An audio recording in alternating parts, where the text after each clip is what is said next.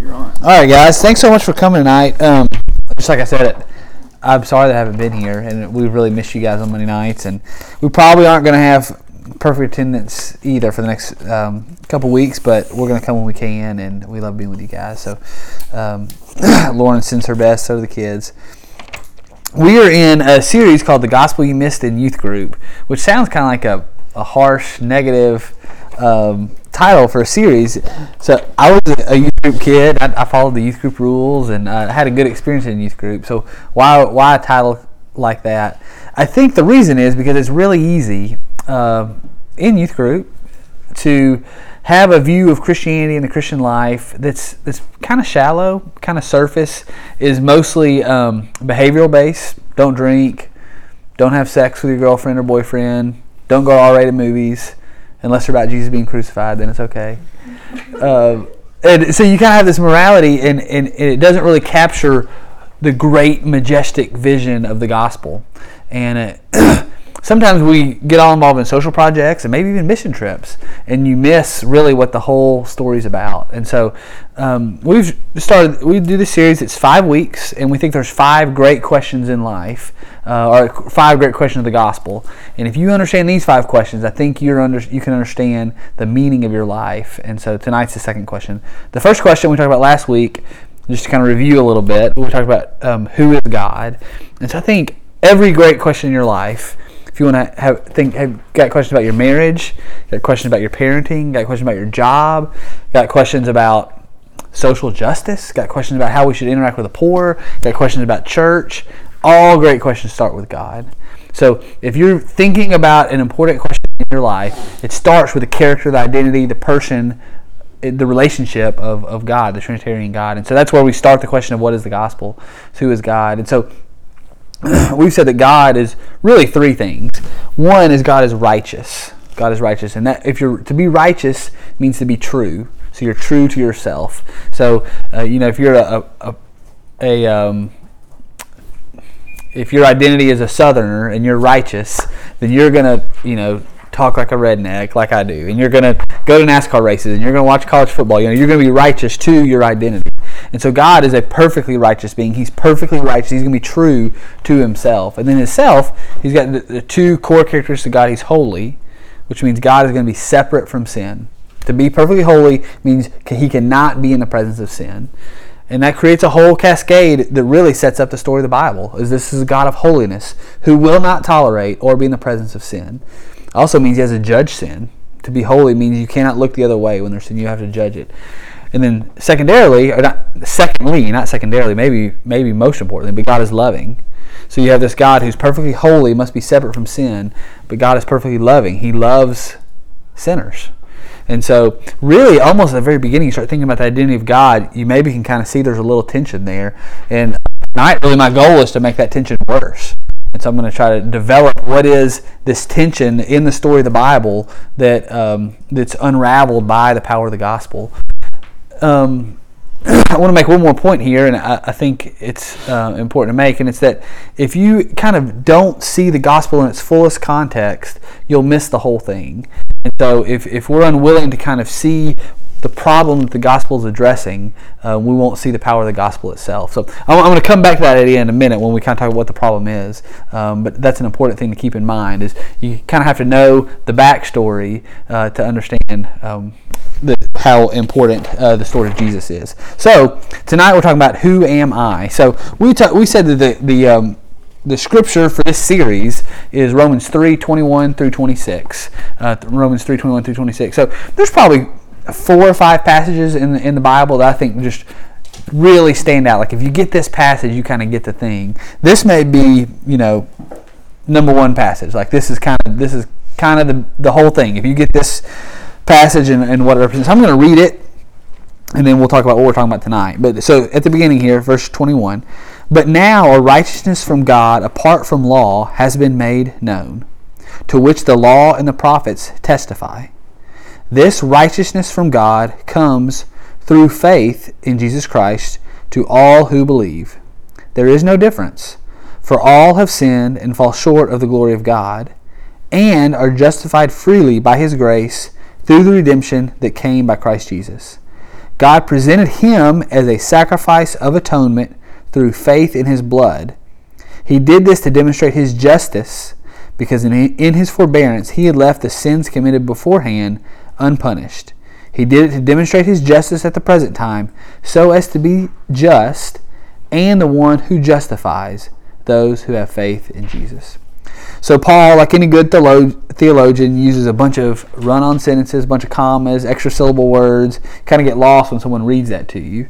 So what we're going to try to do is just break that text down into 5 weeks. And so tonight, last week we talked about the righteousness from God. Who is God and what does that mean? So tonight we're talking about, our verse this week is verse 23. So 3 verse 23, for all have sinned and fall short of the glory of God.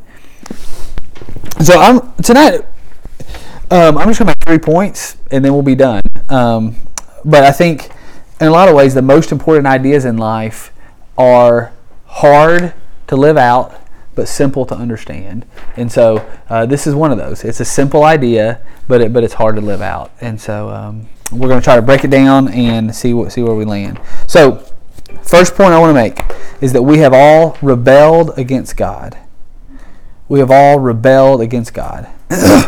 So in our culture, the idea of sin is not popular, right? The idea of sin. If you turn on the news tonight, ain't nobody talking about sin in the world, right?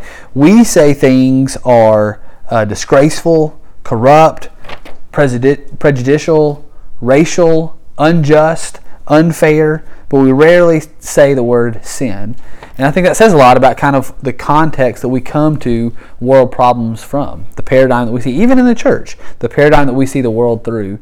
The Bible, though, tells a different story, because the great problem in the world is not that humans don't get along with each other, or that I have anxiety or tension in my own heart that's not settled. The great problem in all of our lives is that we don't get along with God and the separation we have from our Creator, right? And so a lot of the downstream effects of a righteous life, a life lived in community with God, does heal the ills of the soul and heals the interpersonal relationships and the relationships that are broken between groups and nations and countries and history. But those aren't the main problems. Those are the symptoms of our ultimate problem. Our ultimate problem is sin, our separation from God. So sin literally means to miss the mark, to do the opposite of justice, or to transgress God's law. All right, so sin means to miss the mark. So here's I think a reasonable definition of sin. Any thought or action that is not consistent with God's will for our lives is sin. Any thought or action that's not consistent with God's will for our lives is sin. That's a little different maybe than like the kind of youth group view of sin. Don't drink, don't have sex, don't go to bad movies, don't say curse words. I think the Bible's view of sin is a lot bigger and a lot more corrosive and a lot more inclusive, right? So maybe the kid in the youth group that wears the button-down shirt and doesn't say bad words and doesn't go to bad movies, that guy's a sinner, right? He plays well in our church culture, but the biblical view of his life or her life is sinner separated from God, right? And so I think we need to have maybe a lot more exclusive view of the cross, of the power of grace, and what the cross means and how we get to relationship with God. But we need to have a lot more inclusive view about sin. And so I think it's easy to kind of be in the church and say, those people out there have this problem that I don't struggle with. And so we draw lines. We say, well, people who live in this country or have this behavior or struggle with this temptation, they are the sinners, and we're the good people. We're at a Bible study on Monday night. But the line between sinner and saint doesn't run between them and us. It runs right down the middle of my heart. Right here is the line between sinner and saint, and that's really the story of the Bible. Is that's the place we all find ourselves in. Okay, so tonight the lesson will be a little bit different. There's a bunch of text that I just want us to read out loud, and the reason is because when we're talking about ideas this big, this comprehensive, really I'm trying to tell everyone tonight this is a huge problem for you, and I want to kind of enter into your space, into your psyche, into your worldview, and tell you that something is jacked up, is really messed up. And if I'm doing that seems really arrogant for David to come in here and tell you. I think the truth is, if you came tonight to hear my opinion about who you are, you probably wasted your time. Like, you could have stayed home and depending on your preference, watch your favorite cable news station or watch Monday Night Football or whatever. This was not a good use of your time. But what I do care about is not what I think or what I say, what the Bible says, right? That's the ultimate question. So I want to spend a lot of time reading from the text tonight. So what we'll do is you see these verses just listed in your notes. And so let's just go around the circle. And when we come to a verse, I'll just ask whoever's next to read it. And your verses should be on the back of your notes. You can just read the verse there. And then I'd invite you, none of these verses are out of context, I promise you, but if you want to go back and read them in context, I think that'd be even better, just to kind of see kind of the narrative of the Bible and where they're going. If you don't feel comfortable reading, that's not a big deal. Just tap the person next to you and we'll pass it on. But I think it'd be a good opportunity to kind of hear from the Bible, which is really the authority for what we're trying to do here, and maybe include everybody too. So, all right, we rebelled against God. This is letter C. We're all guilty of sin. So Romans 3:23. For all have sinned and fall short of the glory of God. So who's included in this problem of sin? All. That includes all, everyone. Okay, James 2. For whoever keeps the whole law and yet stumbles at this one point is guilty of breaking all of it. So if we want to have like a church outreach program, that would not be like the good verse to like bring in the masses, right? If you do everything perfect but mess up once, you're out, right? That's not attractive to the world. That's not the way our culture thinks about sin and life. But that's not just because it's not popular doesn't mean it's not true. And so the truth is, God's standard is perfectly holy, and if we fall short of that standard, then we are not holy and we're separate from God. Okay, and then 1 John 1:8. If we claim to be without sin, we deceive ourselves and the truth is not in us. If we confess our sins, he is faithful and just and will forgive us our sins and purify us from all unrighteousness. If we claim we have not sinned, we make him out to be a liar and his word is not in us. Yeah, so let's not go around claiming that we haven't sinned, right? That's pretty harsh words for that kind of arrogance. I'm saying, and not only are we guilty of sin, all of us, but we're going to be held personally responsible for our sin. Ezekiel 18. The one who sins is the one who will die. The child will not share the guilt of the parent, nor will the parent share the guilt of the child. The righteousness of the righteous will be credited to them, and the wickedness of the wicked will be charged against them. So I think there's a conversation about what corporate sin is and how that interacts in the Christian life. I think there's even a conversation about what familial sin is and how the consequences of sins of grandparents and parents create bad outcomes for children and grandchildren. There's some principles in the Old Testament and Proverbs that talk about that. But ultimately, you're standing before God. His view of you as a sinner or as one of his righteous saints is going to be dependent on your actions, not the actions of your youth minister or your preacher or your friend or even your husband or your parents. It's going to be on you to consider your standing before God. Okay, in Romans 14. So then each of us will give an account of ourselves to God. All right. So, not trying to be like hellfire and brimstone tonight, but I think that's true. You're going to give an account for yourself to God, and if you never consider or process those kinds of questions, then I think you're going to kind of miss a lot of what the point of your life is. All right. So point 1, we have rebelled against God. Point 2, we're separated. We're separated from God. So the presence of God is associated with the glory of God. The presence of God is associated with the glory of God. This is really the story of a lot of the Bible. From the Old Testament, the tabernacle, the temple, the New Testament, the presence of Jesus, even in Revelation, this idea of God's glory is present where God is. So the presence of God is associated with the glory of God. Because of our sin, we are cut off from God's holy presence. So this is kind of intriguing. So you have this like shadow of things to come, Romans 3:23. Who can read that for us? I'm sorry, Genesis 3:23. So the Lord God banished him from the Garden of Eden to work the ground from which he had been taken. So, this is the very beginning of the story. When we walked through the biblical narrative last year, we talked about the very beginning, Genesis 3, fallen world separated from God. And that's kind of the shadow, and the fulfillment of that is in Romans 6, verses 23. For the wages of sin is death, but the gift of God is eternal life in Christ Jesus our Lord. All right, so let's just kind of land there and I want to kind of feel this heaviness, is that we are separated from God because of our sin. So number one, you're a sinner. You've rebelled against God. Number two, because of that sin, you are separate from God.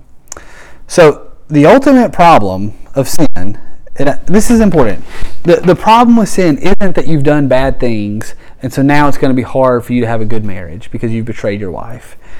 And it's the ultimate problem with sin is not because you've done bad things and you're dishonest and you have a poor work ethic and you can't be a good employee, or that our culture is broken because we don't understand how to interact with people who are different than us, or all the manifestations of sin in your life. That's not the ultimate problem of sin. Those are problems that deserve being preached to, that deserve being prayed over, that deserve Christian counseling and Christian wisdom to improve.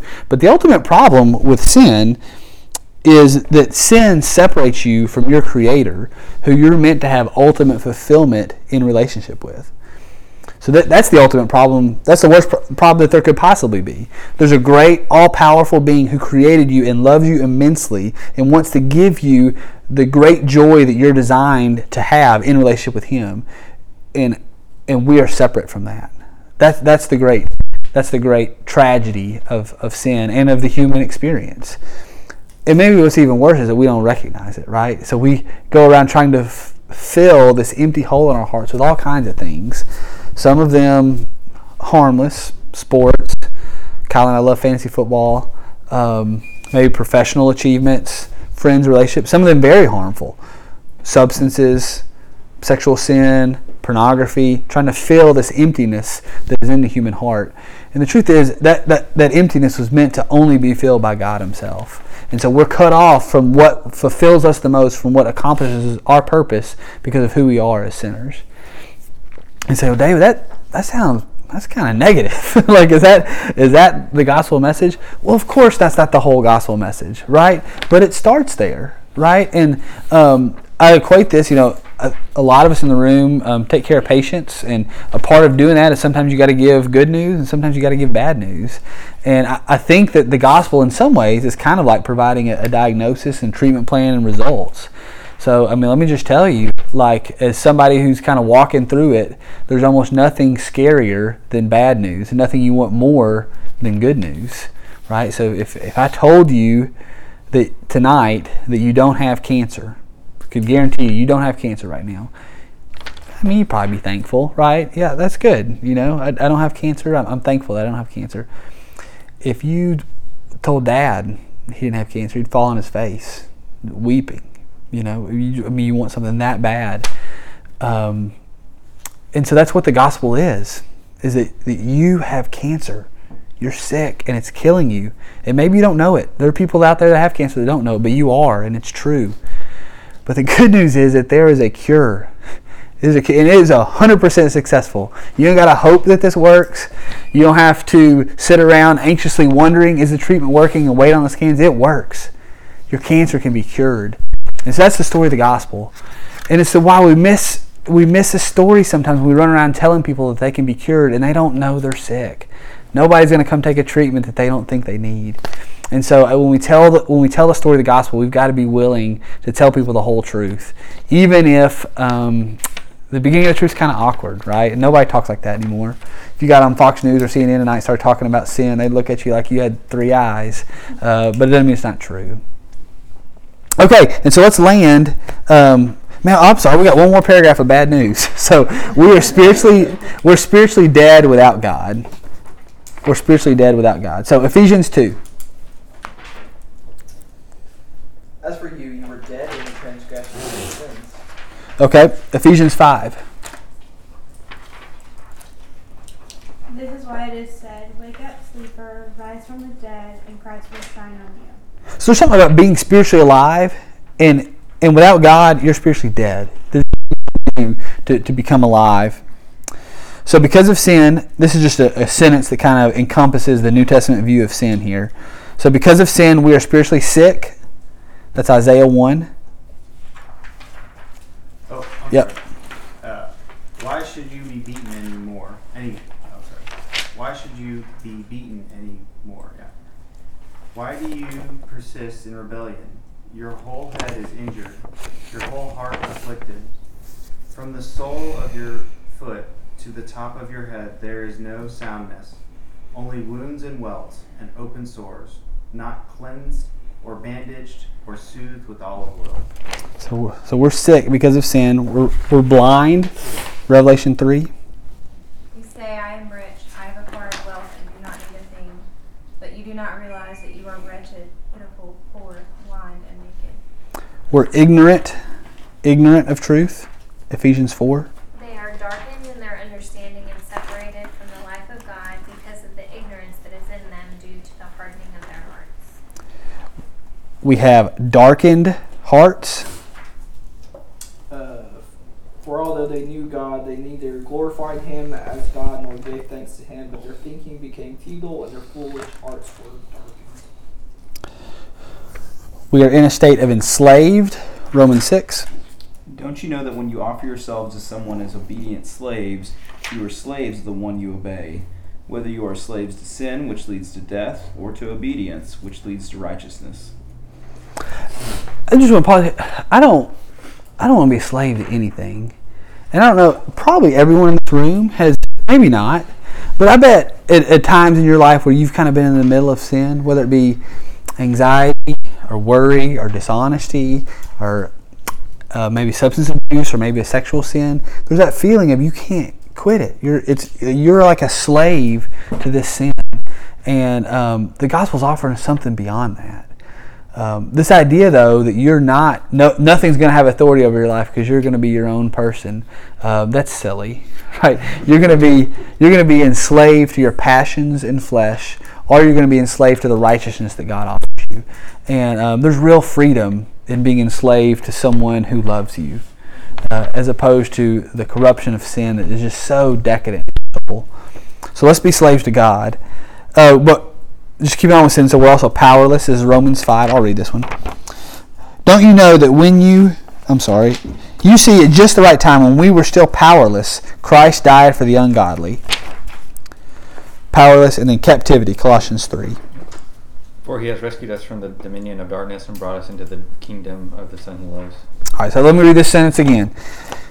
Maybe if we start an evangelistic campaign, we'll put this on the cards we pass out. Everyone will be so excited. Because of sin, we are spiritually sick and blind, ignorant of truth, have darkened hearts, and are in a state of enslaved, powerless captivity. Okay? So that's the human condition without Christ. So we find our greatest joy and fulfillment in being united in relationship with God, but God's holy, and so He can't be around sin, and we're wretched sinners.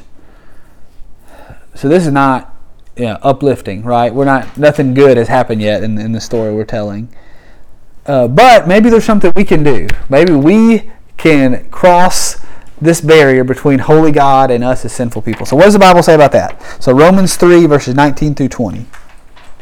Now we know that whatever the law says, it says to those who are under the law, so that every mouth may be silenced and the whole world held accountable to God. Therefore, no one will be declared righteous in God's sight by the works of the law. Rather, through the law, we have become conscious of our sin. All right. So no one will be declared righteous by their good works. All right. This is awesome, right? So greatest fulfillment, united with God. God's holy, can't be around sin. We're wretched sinners. Nothing we can do to find fulfillment in God. So we're it's stuck. This is like a disaster. Why is this good news?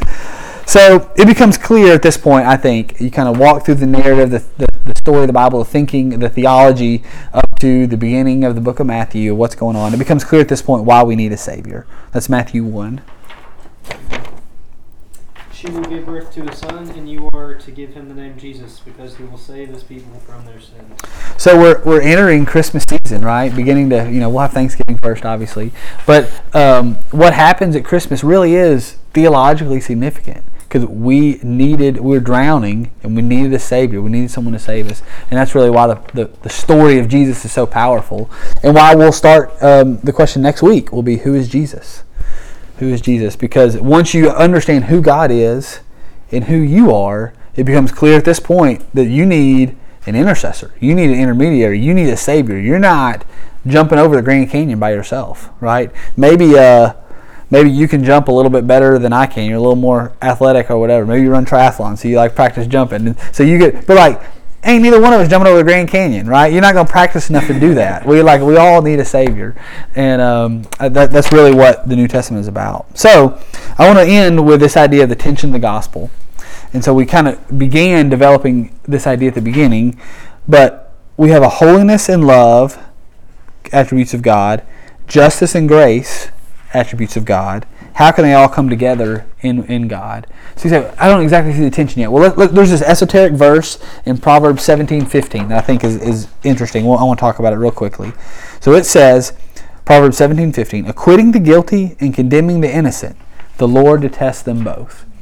So this is the paradigm of viewing God as a judge, okay? And I want you to think for a second, what is a good judge? What is a good judge? And in some ways is relevant because it's kind of in our culture right now. We're thinking about what is justice, what does a good, fair justice system look like, what are the areas that our justice system is maybe falling short. And I think this verse kind of lays it out. So acquitting the guilty. So letting guilty people go free. That's a bad judge, right? Throw that judge off the bench, right? That's corruption. You're letting people go free because they're your friends, or they're powerful, or they belong to whatever group. That's a bad judge.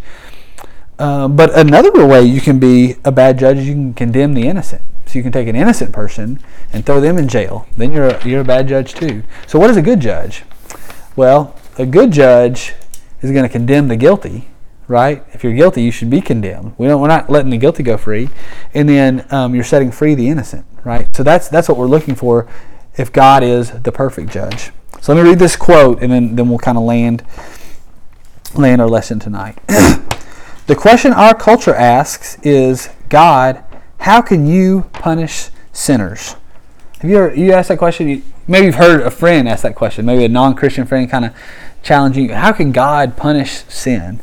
God, how can you let people go to hell? That's even more pointed. I've heard that question. We point the finger at his character. Question, how could he do that? The Bible does just the opposite. It's because the Bible has a God-centered worldview. We have a man-centered worldview. I want you to really think about that. When you think about the world, I'm just going to challenge you. In 2019, postmodern,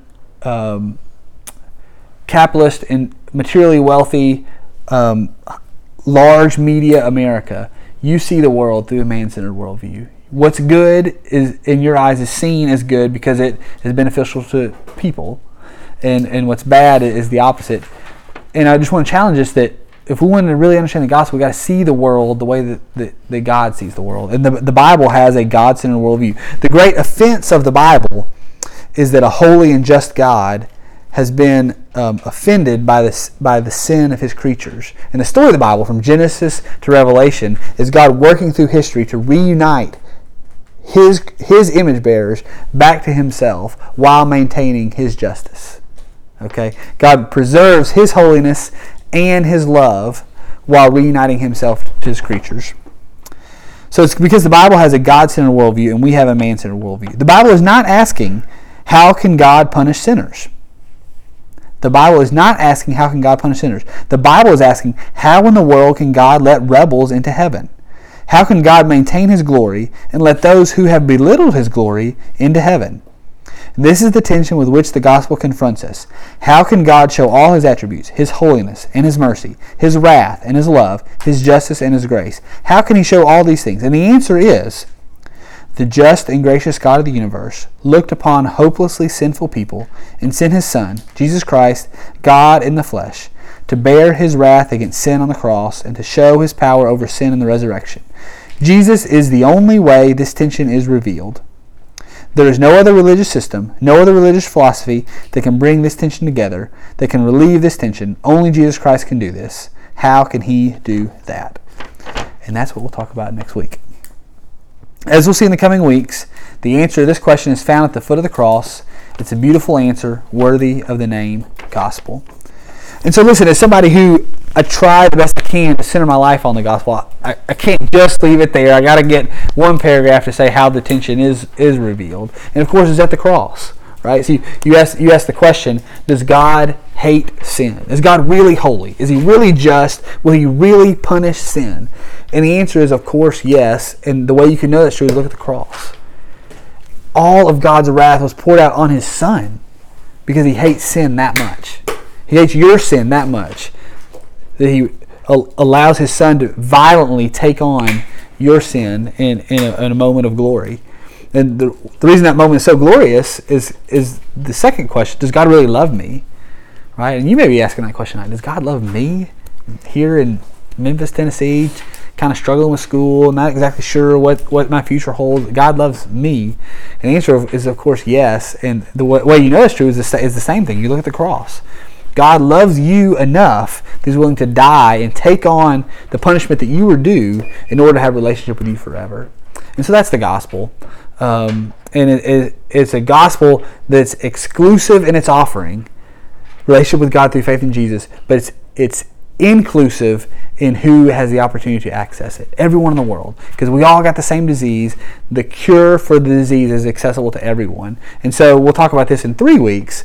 But the gospel, the fifth question of the gospel is about the urgency of eternity. If this is really true, we can't keep living our lives in the normalcy and comforts and going through the motions like the rest of, frankly, the Christian world does. Preaching about things as they come up, kind of just going through the routines of daily life. If this is really true, it deserves your whole life. Your treasure, your prayers, your life, your talents, all of it is in there so the world may know that there's a cure. All right, let's pray. Dear God, we thank you so much.